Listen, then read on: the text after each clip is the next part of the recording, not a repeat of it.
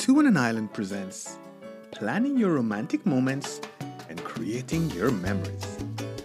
This year, my honey and I are staying home for Valentine's Day. Today, you're invited to look over my shoulder as I prepare an island-infused Valentine's Day meal at home.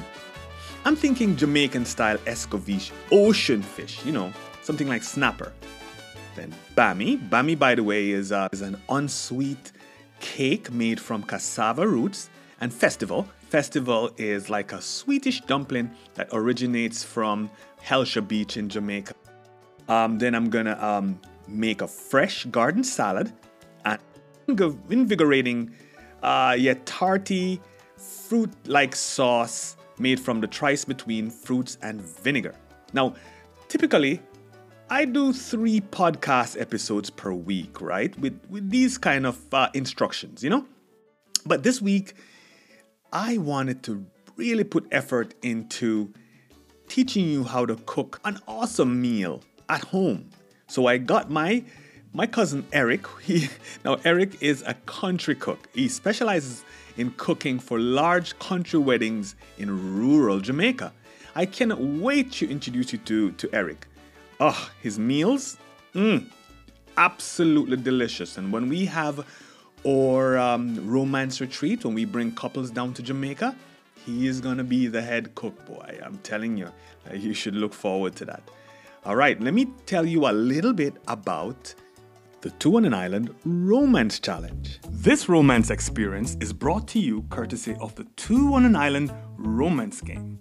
Honey, if this is your first time listening to the Two on an Island podcast, describe the first couple of steps to play. Well, first, I'd keep listening to the podcast. Next, I'd want to share my own similar story. If I don't have one in mind, lucky for you, I would create a brand new message. Then I would go to anchor.fm/Two on an Island and leave a message with my short story. That's right. At Two on an Island, we listen to every story recorded. However, we invite you to join as a member. Two on an Island members become a part of something special. Tell us more. Members who share 7 romantic stories using the 7 seduction skills earn their invitation to a Two on an Island romance retreat we're planning in Jamaica. Jamaica. Hey, how do new listeners become members? Easy. Go to the Two on an Island website and select the Connect button. We've chosen to personally meet and greet every new member. That's straightforward, isn't it? Yeah, man. Now, despite the exotic name and list of ingredients, escovitch fish is really a straightforward dish. It has a delightful, unique taste because of the combination of the spices and the malt vinegar.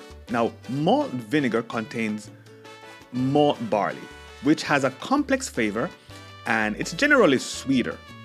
Now, I am using red wine vinegar and you can do that too. You can also use balsamic. So let's get into the cooking. Jamaican escovitch fish does remind you of ceviche, the South American process of cooking fish or other seafood in vinegar. But this Jamaican variation is not cooked in vinegar, but more steamed in vinegar. Now, I'll cook the fish first by frying it in hot oil instead of sauteing it in vinegar. Just to make sure that I am on the right track, I spoke to Eric and he gave me a full description of how he would do it if he was cooking it. Now, be warned, he has a deep Jamaican accent, but I'll explain what he's saying afterwards. Yeah, first of all, to make Jamaican escovitch fish, first of all, you get your a bottle of vinegar, carrot, pepper, onion. What kind of pepper? Most of all, first, country pepper. Scotch bonnet pepper? Yes, Scotch bonnet pepper. You get Scotch bonnet pepper, you dice up your Scotch bonnet pepper, and you dice up your carrot, and you dice up your onion. Yeah. Everything together, put them on the fire for about 5 or 7 minutes, make them steam. Right. Then you look about it, cover the pot up, make them steam for a little, throw your vinegar in it, Right. That's it, nothing and thing. And then you fry fish them. Right.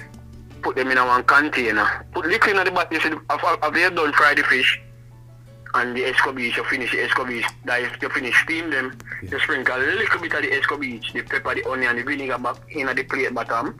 Put a couple slices of fish in it, and a whole of fish, you put them in it. Put in 3, 4, and then you put in the next set and you just cover it again little. Yeah. Put on it. You're done. Yes. Put in it. When you're done, you just pack them up in the plate and then you go cut it. You sprinkle them over the top of it again and then you cover it. Make it steam. Make them go and steam in the vinegar. Oh, after you finish. I see what you're saying.